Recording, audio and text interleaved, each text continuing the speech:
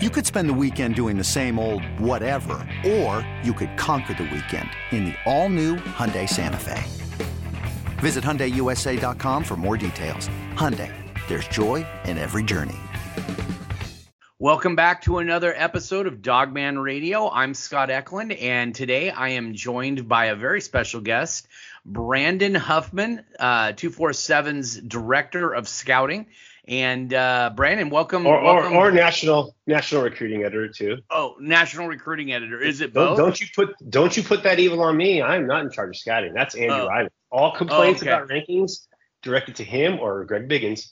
Okay, sounds good. Sorry about that. And national recruiting editor. That we'll call him that. What his actual title is. Brandon, thanks for joining us. I know you're a little under the weather, but kind of tell everybody how things are going right now. You know, it's a busy time, Scott. As you know, being at a school that had a coaching search of its own, you know, you really only had to cover one recruiting class, maybe two if you count the Arizona class that was prolific for Washington. But, you know, with us, I feel like we've been covering coaching changes for 3 months. And every time it looks like there's going to be a stop, then a few more coaches decide to leave. And, you know, even today, there's another coach that left the head coaching job. So between the coaching search, coaching carousel, the transfer portal, recruiting, it was a pretty minor signing day last Wednesday, but then you have all these other things happening. There is no offseason. I'm very excited for August when things slow down. Yeah, for people like you, I mean, this is your busy time of year because this is when you get a chance to go out and see all of the underclassmen that haven't really had a chance to even show what they can do on the football field per se yet. You get a chance to go out to 7-on-7s, you go to camps and all that different stuff. Basically, you told me right before we hit the record button that you've been on the road for the better part of the last 2.5 months, every weekend except for one weekend, right? Yeah, and that weekend I still had events on Saturday and Sunday. So it's great. It's a fun job. I'm not complaining about the job. The toll of traveling does hit me. I think this is the third time I've been sick since mid-December, but you know what? It's what I do. I get to kind of go into cruise control a little bit during the season and kind of just enjoy college football, save a couple trips here and there when I'm getting on the road. But hey, this is the busy time of year. This is where, you know, it's essentially meet the new classes. And in the ever-changing calendar of college football and recruiting, you know, it ramps up. I mean, I remember, Scott, I think you went to Vegas a couple times for the Pylon 7-on tournaments back in the day. I mean, that didn't usually start until conference basketball tournament weekend, sometimes the NCAA tournament weekend. And that was kind of like the first, the unofficial beginning of the off season. Now, you know, when I was in Hawaii for the Polynesian Bowl, I think I went to 3 camps and 2 7-on-7 tournaments that were completely separate from the Polynesian Bowl for 25s, 26s, and 27s. So the offseason really doesn't exist in football anymore. Yeah. Well, Brandon, you know, you're a little under the weather. We're gonna get to some stuff that Husky fans definitely want to hear about, but we also want to let you get some rest before you head back out on the road this weekend as well. So let's just jump right into it. You know, one of the things when I talked to Greg Biggins earlier back in January, everything was kind of new. Washington had a new coaching staff. Nobody really knew a lot about Jedd Fisch and the staff that he was compiling and everything like that. But now that we've got some clarity on where things are going, there's just one on-field coaching position left to fill for Jedd Fisch. Kind of talk to the Husky fans from your perspective. We got Greg's perspective. We want your perspective as well about the UW coaching staff, how they are as recruiters, but also just them as talent developers. Yeah, I mean, I think you – excuse me, everybody. Sorry, I'm sick. I think you look at across the board, the success that a lot of these assistant coaches had when they were at Arizona is probably what people kind of look at. But if you predate a lot of these coaches, their times at Arizona, and look at previous stops, you know, whether that was Kevin Cummings at San Jose State, whether that was Jimmy Doherty when he was at UCLA, whether that was Jordan Paopau's first time at Washington, Jason Kafusi when he was at UCLA, you look at, there's a lot of assistants that they've had recruiting success at more than just Arizona. And I think what they did at Arizona was pretty impressive. When you think about the program, the level it had reached, or essentially it hit rock bottom under Kevin Sumlin, and to go from year one where they won one game against a COVID-ridden Cal team and lost at home to Northern Arizona, to 2 years later when they're 3 or 4 plays away from potentially being a 12-1 team. I think it's impressive to see the buy-in that they got, and it was a pretty young roster. A large number of those guys committed to Arizona fresh off a 1-win season, or in a lot of cases they committed essentially sight unseen with what Jedd Fisch could do as a head coach. So I think that's where having a pretty experienced staff. A lot of times when you have a first-time head coach, he's going to bring a lot of buddies or guys that he's been around or guys he's familiar with that maybe don't have a expansive resume. But, Fisch was able to get guys that had been in the NFL. So from a recruiting standpoint, that doesn't necessarily help. But he got a nice mix of coaches that had success recruiting-wise at previous stops, and leads to good evaluations, good ability to develop, and it turns into a 10-win season. And Brandon, one thing, so Jedd Fisch dipped into the NFL ranks for his defensive coordinator and Steve Belichick. He also got Vinny Sancieri as his safeties coach, I'm assuming.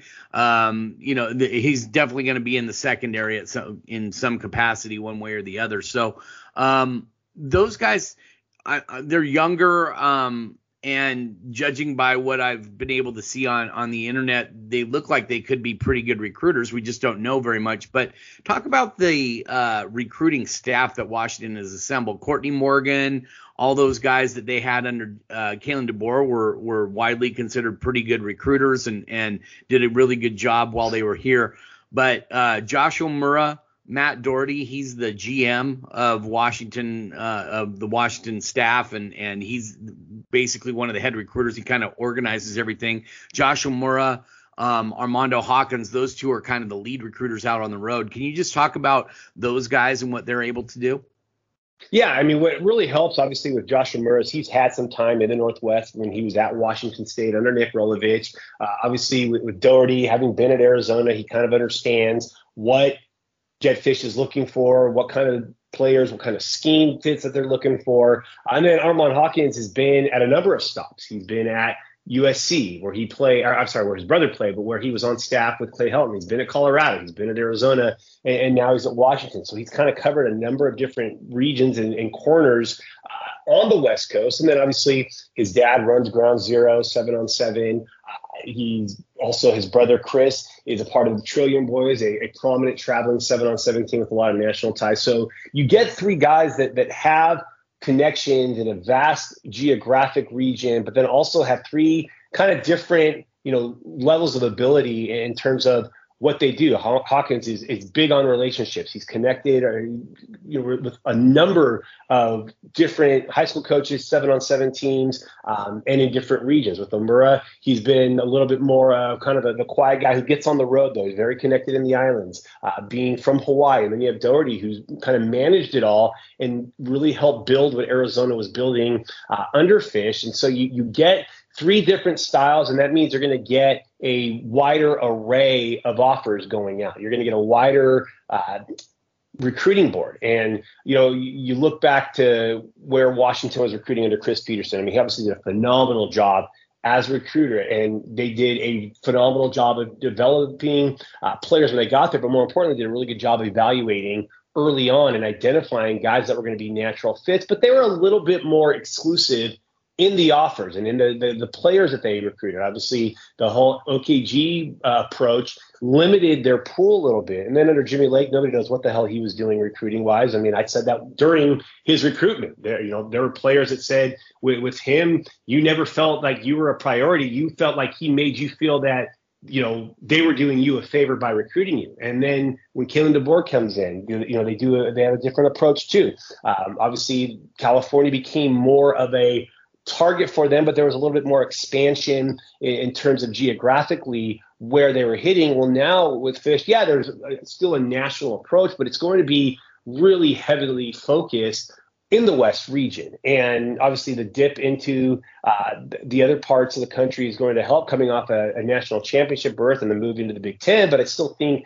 their bread and butter is going to be regionally. And I don't necessarily think it's just going to be all local kids. I think there's going to be a bigger emphasis placed on local kids than maybe the previous staff did. But I still think they're going to use those connections and ties into Southern California, into Hawaii, into, the Southwest region, and try to make the roster much more wider from a geographical standpoint. And I thought Lincoln Riley had a pretty interesting telltale sign or a statement a couple months ago where, he was getting a little pushback for not having so many California guys. And he essentially said, with the way college football is changing, you can't just recruit your backyard. Even if you have a large amount of talent in your backyard, you've got to be able to recruit nationally. You've got to expand your regionalization of recruiting, something to that degree. And I think you look at, what Georgia has done. I mean, they have gone into Georgia and done well, obviously, but they've gone into Florida, they've gone into Texas, they've gone to the West Coast, they've gone into Northern California and Southern California. You look at Alabama. I mean, when they were winning national championships, they had players from, Hawaii, players from California, players from all over the country. And I think if you look, it's not just the local kids winning, and you're winning with a national approach. So I think with Fish, they're going to recruit nationally, but they're going to really take on the entire West region as their recruiting grounds. Well, Brandon, that was very expansive. Thank you so much. And you mentioned a college coaching change I'm assuming you're referring to Georgia State head coach Sean Elliott, right? Mm-hmm. Yep. Moving on to South Carolina, he's going to be the tight ends coach.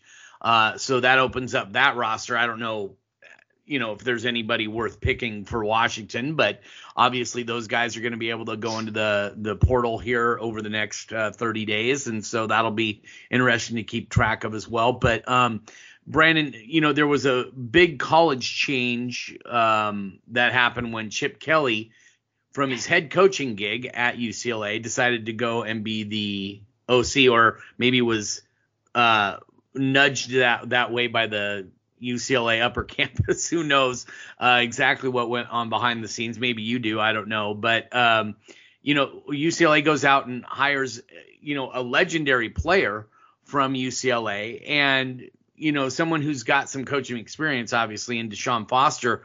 But, just give us your initial thoughts. I saw what you posted on the UCLA board after Chip Kelly left and everything like that. But kind of just talk about Deshaun Foster and what you think of that hire and how it impacts things down the road. Yeah, it was definitely a choice by UCLA. Obviously, I thought, just from a preparation standpoint, from a who their real candidates were. I mean, obviously we heard 300 names last weekend. Twitter was an absolute treat over the weekend with, all the names that were being mentioned. I thought if you looked at it from just, what is UCLA capable of doing and what is the situation and given the timing and the circumstances that, I thought immediately PJ Fleck's name. I mean, it's the annual year. We all know that this is when PJ Fleck floats his name. I mean, it's like, it doesn't matter if there's a job, PJ Fleck's name is somehow going to be mentioned with it. I thought that would have been an absolutely disastrous hire, even given the fact he's had experience, because it's always felt like PJ Fleck's looking out for PJ Fleck. And I get that. That's what college coaches do. When you get paid a lot of money, you look out for yourself and the generational wealth you provide for your family. But it would have been a terrible fit. I thought, given what UCLA has needed and how Chip completely torpedoed that program of people caring and the apathy he showed towards the fans and the alumni and the former players, you needed to get somebody that understood UCLA. And I thought Tony White was actually probably the better and more prepared candidate, especially with Deshaun's departure to the NFL. It almost seemed like he was ready to be done with college, and then he comes back, and you could see the passion, the emotion in his voice and in his reaction to the job at the press conference when the players announced it. But I think Tony White has been a coordinator at 3 different schools, 3 different Power 5 schools. He's done a great job. He too played at UCLA, but he's also been away from UCLA long enough to understand that he's not a UCLA guy. He's seen the culture at Nebraska. He's been at Arizona State. He's been at San Diego State when they had their best run of success ever. And then he was at Syracuse as well. So he just got another part of the country. I thought he made the most logical sense, but I get it. With Deshaun, he's going to embrace UCLA. He's going to embrace the players and the alums. And I think it was evident in how many former players showed up at his press conference the other day.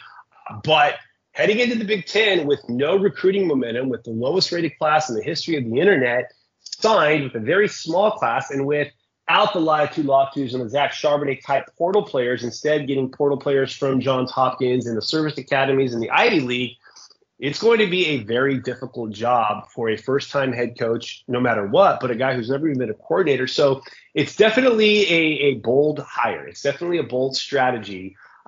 But, I don't know that UCLA had the leverage or had the ability to go get a much more qualified coach in the middle of February.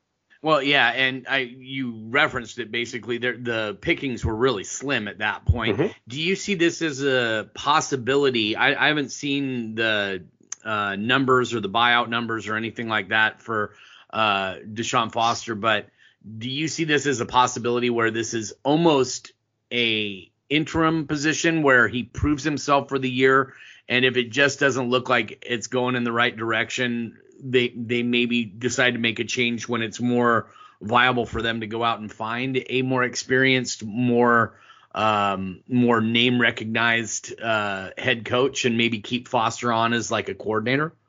I think that's a great question because I would think that the signs may point to that. Now, when we actually see the numbers and what the buyout is, that'll give a better indication of this is a short-term or a long-term thing. The fact that, the memorandum of understanding was 5 years, makes you think that this is probably a longer-term play. But I also look at what Mississippi State did when they promoted Zach Arnett last December after the tragic passing of Mike Leach, and they essentially covered themselves by saying, hey, from just a logistical standpoint, a timing standpoint, a situational, circumstantial standpoint, we need to promote you to the head coach. This program needs stability with the out of the blue, passing of Mike Leach.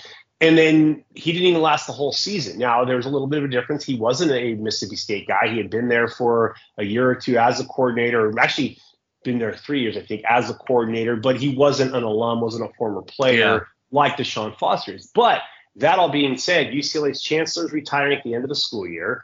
The athletic director has not been extended, so there could be a new chancellor that comes in who wants to make his own or her own hire at athletic director, and then that athletic director is going to come in, and you saw it.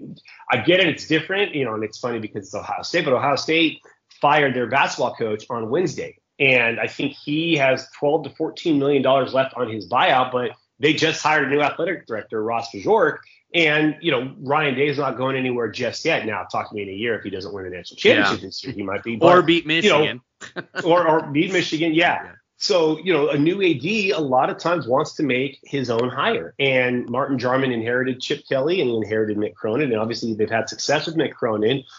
But Chip Kelly was not Jarman's guy, and he kept riding with him. So now a new chancellor gets his own or her own guy or gal at athletic director, and then that person wants to make their own hire. So maybe it is a short-term thing. Maybe it was Deshaun going back to his alma mater to just kind of stabilize things for a bit.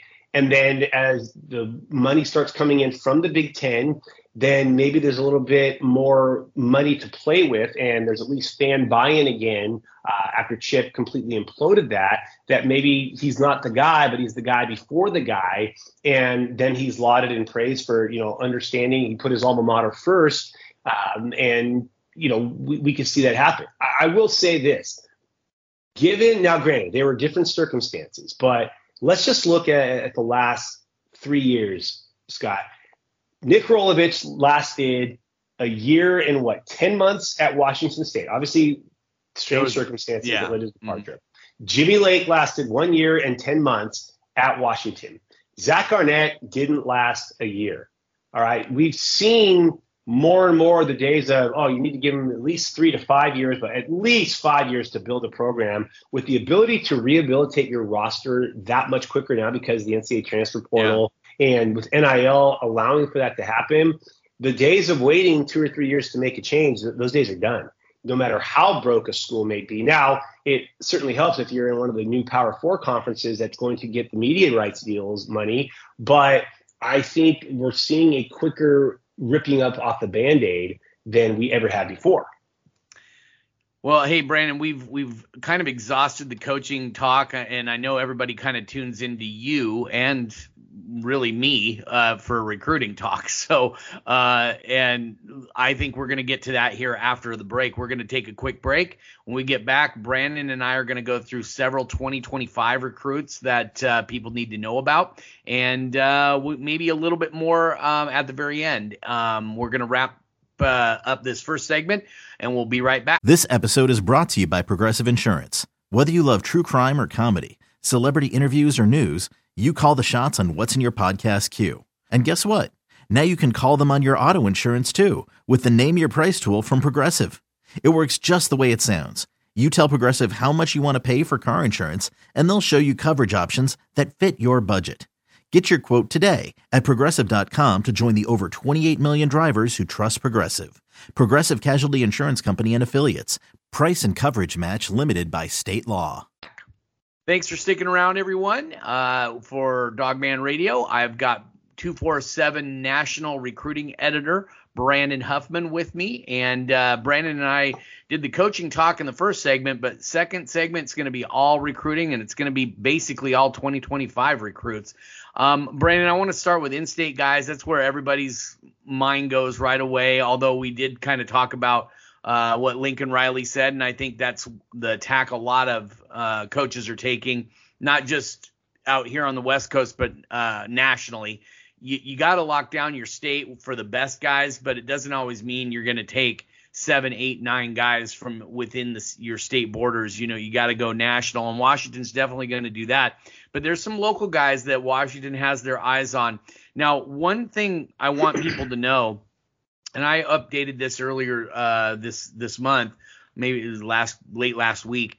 I basically talked about the Washington in-state recruiting class, and there's a number of guys who had offers from the old staff under Kalen DeBoer, and a lot of those guys had offers from Arizona when the current staff was at Arizona.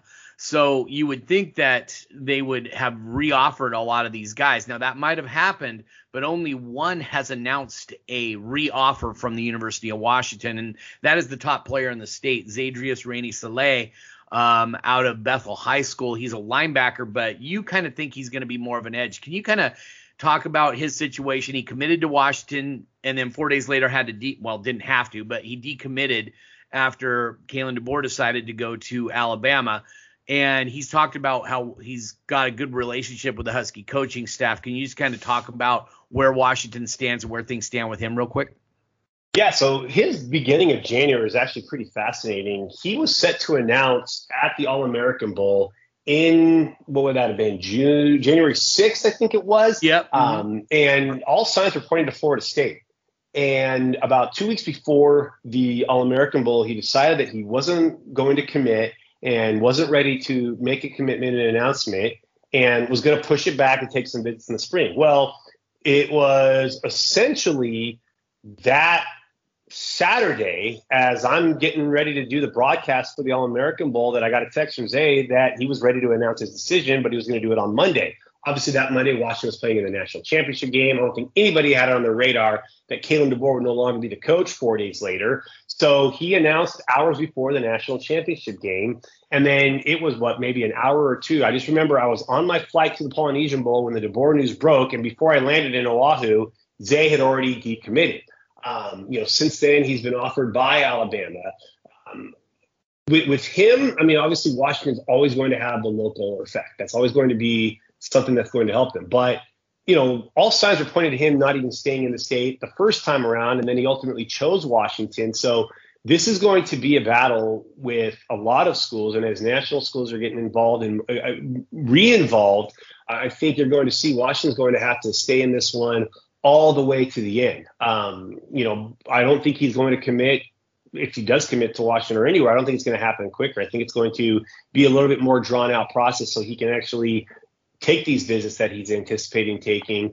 But he's a guy that if you're Washington, you stay recruiting all the way until the end because he's a talent. He didn't turn 16 until the end of November after his junior year had played. Yeah. In a day and age where there's a lot of kids, I mean, there's kids on the Washington roster and other Pac-12 rosters that played their senior years at 18, 19 years old. He's still young. There's a lot of upside there. And that's why I think he ends up ultimately growing into an edge.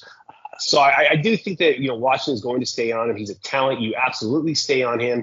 But I do think he is a national recruit, and they're going to have their work cut out for him. But he's the talent that's worth staying on. And this is where, you utilize Jason Kafusi and the connection that those two have made, both being Polynesian, that certainly helps. And then, I don't know how much recruiting chops that, Belichick is going to get. That's the one thing when you bring a coach from the NFL who hasn't had a lot of experience in recruiting can a lot of times be different. A lot of times those guys are being brought in just for their X's and O's acumen, and you're not going to really turn them loose from a recruiting standpoint. But I think that's where Jason Kafusi is really going to make an emphasis. I think Jordan Paopao is also going to have a impact there, even though that's not the same positional group. He's going to recruit that area as well. So there's going to be a lot of things working in Washington's favor, but they're going to have to be in this one for the long haul because I don't think it's going to end early. And he's currently listed at 6'2", 220, but you said you think he grows into an edge. I mean, you're thinking like 6'3", 6'4" by the time he graduates. Yeah, and probably gets to 245, 250-ish, and more of a stand-up edge. And, again, I mean, this is a guy who literally just turned 16 2-3 months ago, so there's still some growing left to do yet. Yep. And I know that he's a big fan of the University of Washington in general. And so that definitely helps Washington and everything like that. One thing that Greg said was that Jedd Fisch was very involved with the top guys from the get-go. He wasn't just a closer. He's a guy, and I know that he's made contact with Reina Saleh as well. So, in fact, I think when I talked to a number of recruits at the end of January from the in-state at some events, he was the only one that I know had said specifically that had a UW offer that said that, he's already been reaffirmed the offer from the Washington staff, like you mentioned earlier, and they had come by his school almost immediately. I think that was the first in-state target they went to go see when the staff kind of got their bearings straight. The next guy I want to talk about is Dimitri Manning, an offensive lineman out of Bellevue, 6'7", 340 pounds. You and I were both at a game together when they I can't remember who they were playing. Was it Lake Stevens they were playing? I think it was Lake Stevens they were playing. I can't remember exactly off the top of my head, but he looked slow. He didn't look like he was the most athletic guy in the world and stuff like that. I know that he's trimmed down a little bit, and he did win the was it offensive line MVP honors at the All-American Combine. So he's obviously, just because we saw him in September doesn't mean he's the same guy 5 months later. So obviously there's improvement there. He has a host of offers. He hasn't said that Washington has reoffered him at this point, but he was over at their junior day. Just talk a little bit about Dimitri Manning. Yeah, I will say that there's probably not been a player I've been more impressed with how they have reshaped their body in the 2025 class than Dimitri Manning. I mean, compared to where he was as a freshman to where he is now, I mean, he's got an incredible wingspan. I think it's an 83-inch wingspan, but he has continued to reshape his body. Looked fantastic down in San Antonio. I saw him at a lineman event, a 5-on-5 3 weeks ago up at East Lake High School in Sammamish, and he, aside from slipping on the first rep on a very wet surface, I thought he really held his own. And he's got that ability to play either side because they do the strong side, weak side offensive line thing at Bellevue. I think he ends up being an interior lineman in college. The one thing that's interesting about Dimitri, I mean, he's going to be the guy, one of those first off the bus guys, because he's a massive individual, but he didn't hold an Arizona offer. So, there's a lot of the 2025 players that had an offer from Arizona when Brendan Carroll and Jedd Fisch were there previously. He did not. So I think there's going to be a get-to-know-you stage there with hold on a second. I got a cough. With Dimitri. So he'll certainly be on their radar, but I think as he continues to show he's reshaping his body, I think the chances of him being a pretty prominent target for them increases. He was very vocal about, after Jedd Fisch was hired, he went on social media on Twitter and basically said, really thinking about sticking close to home, so, and the weird thing is that really, he was from out of state. He came to Bellevue from out of state in the 2022 season. He was at Kent Meridian. He started his high school career. Okay. Yeah. DeMond Lewis is who came from out of state. Oh, that's right. Okay. And he's a 2026 guy. 2026, yeah. And he just got offered by Washington, but we'll get to him in another podcast. So I really want to get through some of these other guys. Noah Flores, tight end out of Graham Kapowson. I know Washington has been down to see him. They like you said, they went down and visited Rainey Soleil. And so for it, Graham Kapowson's right down the road from that school too. So Noah Flores, tight end out of Graham Kapowson. He can play either way that you want. He's a traditional tight end in the fact that he'll play on the end of the line, but he can also split out and play outside. Talk about where things are with him. He's also a guy who had an offer from the old staff, had an offer. I'm pretty sure he had an offer from Arizona, but they made his top. They made his top 5, which he announced in December. Arizona was on that top 5, and obviously he's got a great relationship with Jordan Paopao going back to that time at Arizona. The thing with Noah to keep in mind is it is an incredible tight end class out west in 2025. There's one consistent positional group that the West really has over other regions. I would say it is tight end. And I think you look back at, the last few years and you look back at the state of Oregon had 4 Power 5 tight ends in 2024 alone. And Oregon isn't necessarily cranking out a ton of talent every year. Yeah. So that kind of lends to, the Northwest and Northern California especially have really good tight ends. I say that to say that, with the arrival of Jordan Paopao and given his history at the tight end position, obviously some of his most prominent tight ends have been local guys with the Cade Otton or with the Hunter Bryant, but, they're going to attract a lot more than just in-state tight ends. And so Baron Naone, who was committed to Oregon State, who, Washington had him higher on their board with the previous staff, and they had Noah Flores, the number 1 player in the state of Oregon. He actually committed to Oregon State shortly after he went to the Washington-Oregon game. His dad played at Oregon State, but Brian Wozniak, who had been recruiting him for a while, left to go to Michigan State, so he opened things up. Well, Jordan Paopao was one of the first coaches to offer Baron when he was at Arizona, and they're going to be in the mix for Baron Naone all the way to the end. Caleb Edwards, they were already on the short list for Caleb Edwards before Nick Sheridan left. And I think that's not going to change. Obviously, you have Kellen Ford and the connection that he has to Washington with his mom being a former Husky soccer player. And Arizona had been recruiting Kellen Ford too. Powell had been recruiting him too. So, Noah Flores is probably going to be their top in-state target at tight end, but they're also heavily in the mix for 2 to 3 other really, really good tight ends that are, probably higher on the board and rated higher than Noah. So, we'll see if those guys start to eliminate themselves from, contention with Washington. But I don't think there's going to be a push to get Noah to commit just yet because they're doing well with a number of West Coast tight ends. Another Pierce County kid, De'Arian Clemens out of Spanaway Lake. Would you consider him the top cover guy in the state, at least from a 2025 standpoint? I would. Okay. And the thing with Clemens, he was set to commit to Washington. Yeah. And I think it was going to happen. It was, I put in a crystal ball and it looked like it was imminent. And then the staff changed. And obviously there was not the retention of the defensive backs coach. And so now, he had never been offered by Arizona. And it was interesting because I remember him telling me last summer, Arizona was a school he was definitely looking to get an offer from, and it hadn't come. So that, the number of those coaches are now at University of Washington. So I would say that he's probably a guy who's got the speed and the athleticism to definitely be a target. But it also wouldn't surprise me if they, want to get to know him a little bit more before they really push to get a commitment from him. And a guy from your area, actually your son goes to school with him, Jonathan Epperson at Auburn Riverside. I went and saw him play against Lincoln out of Tacoma, and he didn't flash. You can see the athleticism and everything like that. He just didn't flash when he played, but I guess he got much better as the season went along. Washington is looking at him as a linebacker, but you have him as an athlete, so he could play safety, he could play running back. There's a lot of different positions he could play. Yeah, and I think he ends up being a linebacker because I do think he grows into that. I'm not quite sure he's got the long speed to be a safety, but he is a physical player. He can play sideline to sideline. He was set to make his announcement in mid-January. He named a Final Four of Utah, Arizona, Oregon, and Washington.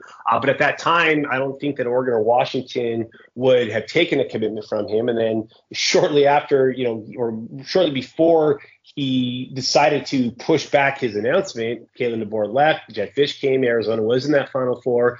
Since then, Penn State has the coach that had offered him is now at Boise State. So Boise State's gotten involved a little bit more there with Stacy Collins. I don't anticipate he'll be making a decision anytime soon. I know that the Arizona coaches liked him when they were there and they were in his Final Four and would have absolutely taken him. But again, they have a different pool to choose from now. So Epperson will be a guy that this spring is going to be really important for him, just to show that the start of the season, and admittedly, he did get better as the season went on. He was playing, I want to say, with like a hip pointer in the early part of the season, so never looked fully right. But I did see him 3 weeks ago on the 7-on-7 circuit. He looked much more refreshed and explosive. That's good to hear, because I'd only heard good things about him, but just didn't see it in the one game that I saw. I'm looking forward to seeing him this spring and summer, and then maybe at the start of the season as well. So last one from the in-state guys. Last name is a name that Husky fans are very familiar with. He's the son of Warren Moon, Riken Moon. He's a two-way player at Bellevue. I really like him as a safety, but where do you like him, and have you heard anything about Washington's interest in him? Yeah, if you saw the article I wrote earlier this week, I mentioned that, his first offer actually came from Arizona and from Scotty Graham as a running back. I think that his best position long-term is safety. I was at the game against Arlington where he had 3 interceptions, and I think that was the quarterfinals when Bellevue went on the road and what was considered an upset at the time, beat an undefeated Arlington team, and then ultimately won the state championship. West Coast kids love offense, Scott. That's been the beginning. It's a test of time. And I look at so many of these bodies and I'm like, dude, go play defense. And you go to a camp and you see 70 receivers and 20 DBs. I think that his skill set is geared better towards the defensive side of the ball. But I understand, when you grow up with a quarterback as a dad and, a quarterback who's pretty damn accomplished himself, you're probably watching a lot of offensive film. And, it's funny because you look at some of the, and in no way am I comparing him to Miles Jack or Buda Baker, but you look at some of the great players at Bellevue that were great defensive players, but also played running back. They all kind of made their money in college and the NFL on the defensive side of the ball. And the thing with Riken is he's not adamant he's a running back. He's not at all saying, I'm only going to play running back. It's just if he had to choose between the two, running back would be his preference. But I think defense is ultimately where he's at. I think Washington may know that, hey, this is a legacy. This is a local kid. He'll be there in the end. Let's kind of see where we're at with a lot of these national guys. Let's see Riken get a little bit healthier. And I thought he looked really healthy. I didn't even know he had an injury because he didn't really play like he was injured in the games that I saw him play. But I think, I do eventually think that there's going to be a long – because here's the thing. Nobody's signing 25. And no matter how many portal guys you bring in, you're always going to have space, especially with no counter limits anymore. You could bring in a local kid from a state championship who's a legacy, and it no longer hurts you. Whereas in years past, there was a numbers crunch. Maybe you were a little bit more cautious in your numbers. But I think that he is a talent that ultimately will play himself into a Washington offer. It just may not be right away. His football IQ is off the charts. And he's a sharp kid. You can tell that, like most players at Bellevue, they're very high football IQ. They're really understanding schematic. I guess when you're playing against such a complicated offense every day in practice, and you kind of know, you're playing on that offense too, we see opposing teams really struggle to stop Bellevue, but sometimes their best defenses they go up against is their own defense in practice because they kind of know what's coming. And so I think there's something to that. All right, well, let's move off of the 2025 class in state, and let's move to some 2025 guys that you've just done recent updates with. Chris Lawson, a wide receiver out of, is it Archbishop Riordan? Yep. Okay, Archbishop Riordan, wide receiver, said Washington is definitely in the mix for him. Sounds like he really likes Kevin Cummings and everything like that. But he's going to be a big-time guy. He's got offers from everywhere. Where do you feel Washington sits in this? Do they have a realistic shot of reeling him in? Absolutely. I think there's probably 4 or 5 schools right there in the mix for Chris Lawson. He's got national offers, but I think he's going to be a West Coast guy. And in fact, I'm going to say right now that I think his top 4 schools are all the Pac-12 schools going to the Big Ten. USC signed his teammate Kololo Tonga in the 2024 class. Junior Adams recruited Troy Franklin to Washington, didn't land him, but then coached in the last 2 years at Oregon. Chris plays for the same high school coach, Adir Rabapati, who was Troy Franklin's coach in high school. Washington, Kevin Cummings has been, I think Arizona was one of his first Pac-12 offers, and Kevin Cummings was one of the first Power 5 coaches that offered Chris. And then UCLA, he's had a long connection with Jerry Neuheisel. They actually offered him a couple weeks ago. Assuming Jerry Neuheisel is retained there, I anticipate that they'll be in it for him. But no, I absolutely think that Washington is very much in the thick of it for him, and he's already wearing purple and gold in high school right now. I am remiss because I didn't look up his profile. What is his height and weight right now? It looks like we've got him at 6 foot 175. But does he play? He seems to play bigger than that when I've watched his film. He does. I mean, he's long. He's got some great length to him. He is thin. He'll be the first one to tell you that he's on the skinny side of things. But he's got such great length. And here's the thing with Chris. Like, this kid's an NFL DB. And he's open to playing on the defensive side of the ball. Schools like him at receiver, but he's one of those rare kids who was a receiver early on and started playing corner and was really good at it, but didn't say, I'm only going to play offense. He's very open to the idea of playing on the defensive side of the ball. And I think this kid can make a lot of money long-term as a corner because of his length, because of his twitch, because of his athleticism with his ball skills. But it seems like every school recruiting him, of those 4 that I mentioned, the Pac-12 Big Ten schools, they all like him as a receiver. But, a guy that I think he's going to fill out and play in college play about 185, 190.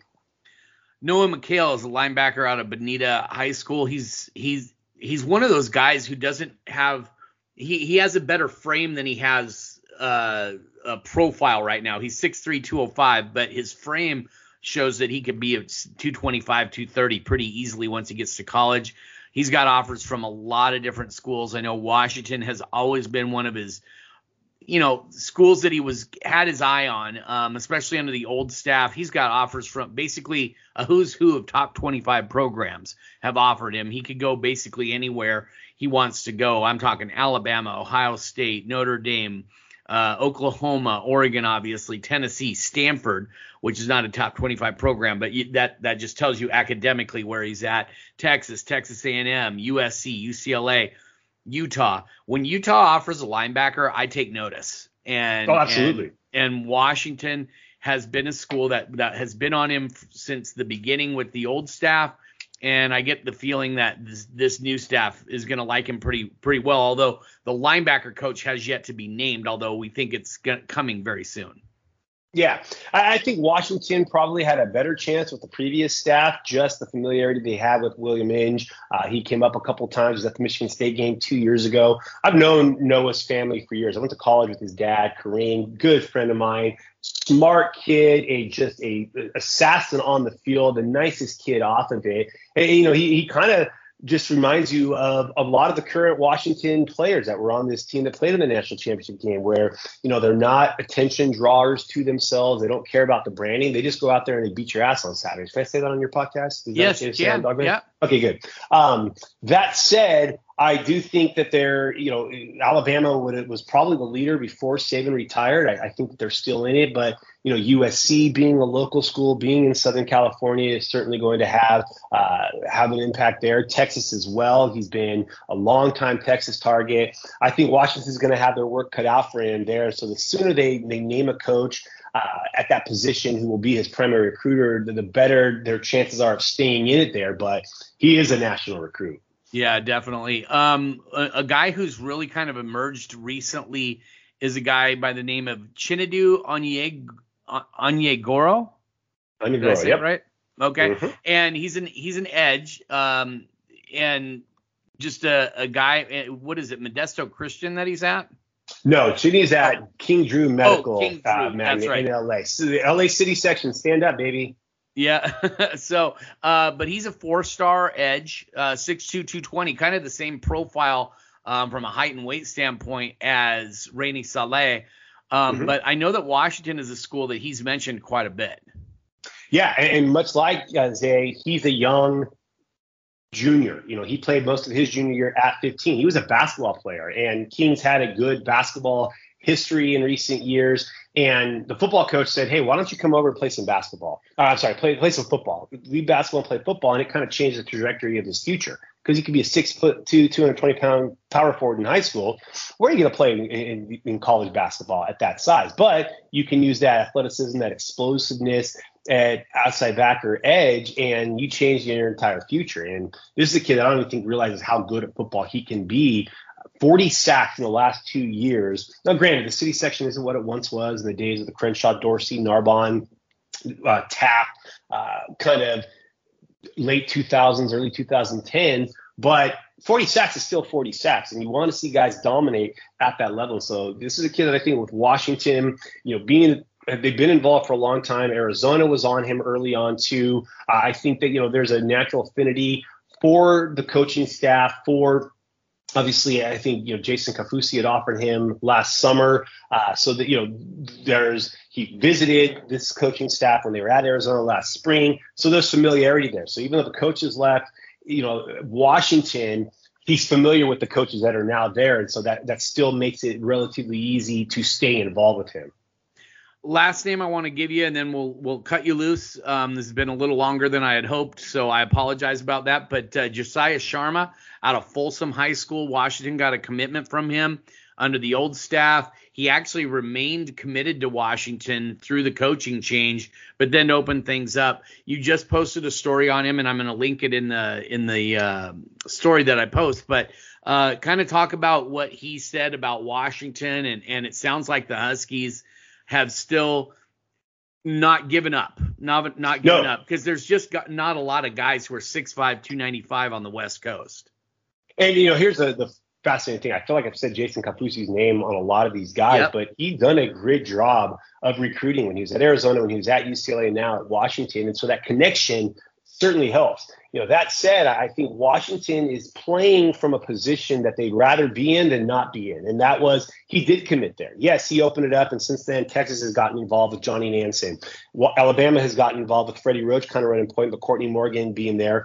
Oregon has gotten involved with Tosh there. But Washington was the first school that he had visited. And when he visited for the Oregon game in October, he had already been there in campus in June of last year. Then he was there for the game. So all he knew was Washington, but it impressed him. So he had made 2 visits. So Washington definitely has that working in their advantage, that he did like them from the jump and committed there. Now, the scenery may have changed in terms of the coaches that recruited him somewhat, but the school itself hasn't changed, and he's got a coaching staff that he's familiar with. In fact, I think his second Power 5 offer after Washington came from Arizona.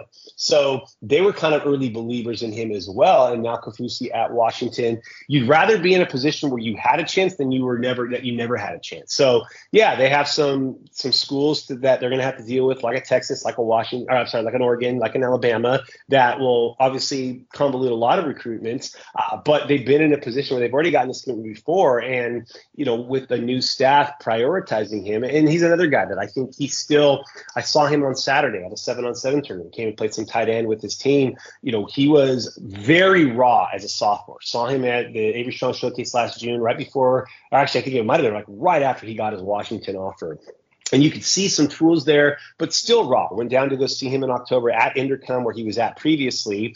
And, still he had the size, but still raw as a player.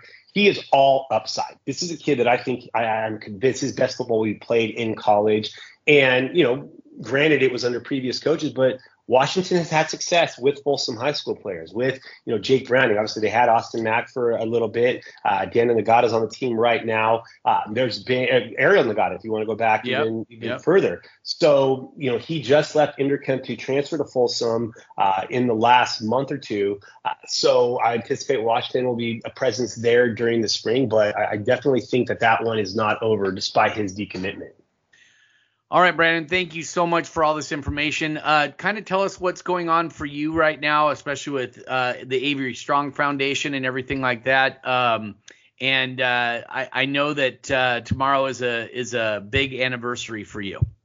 It is, yeah. Tomorrow, the 16th, is the 8-year anniversary of Avery's passing in February of 2016, and we continue to grow strong in our foundation. We have raised over $1 million for research and treatment all over the world. There are people that are fighting this fight for her and for other kids, and so our foundation has been able to support that. And it doesn't get any easier the further away we get, but it just makes us more impassioned. So the Avery Strong showcases, those will be announced here very soon. That's our college showcase, where last year we had, I think, 9 of the 10 Washington coaches and the head coach there.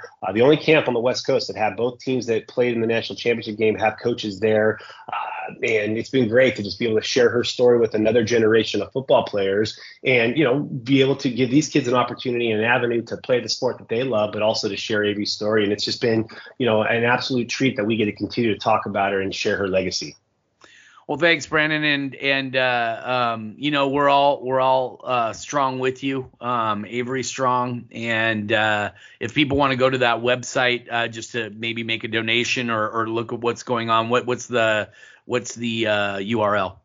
AveryStrongDIPG.org. That's the place to go. Go read more about what we're doing. Go check it out on Friday the 16th, because that's when we'll be doing the annual blog on, just what we're doing in her honor. All right, perfect. Well, Brandon, thank you so much for joining us. Even though you're under the weather, I want you to get some rest, heal up, and you don't get a off weekend until May, I believe, is what you were telling me. So it's going to be a grind, but it's a fun grind. So let's get it done. Coffee's for closers, Scott. All right, thanks, man. Hey, thanks for listening to another episode of Dawgman Radio. We'll be back with another episode soon. Go Dogs.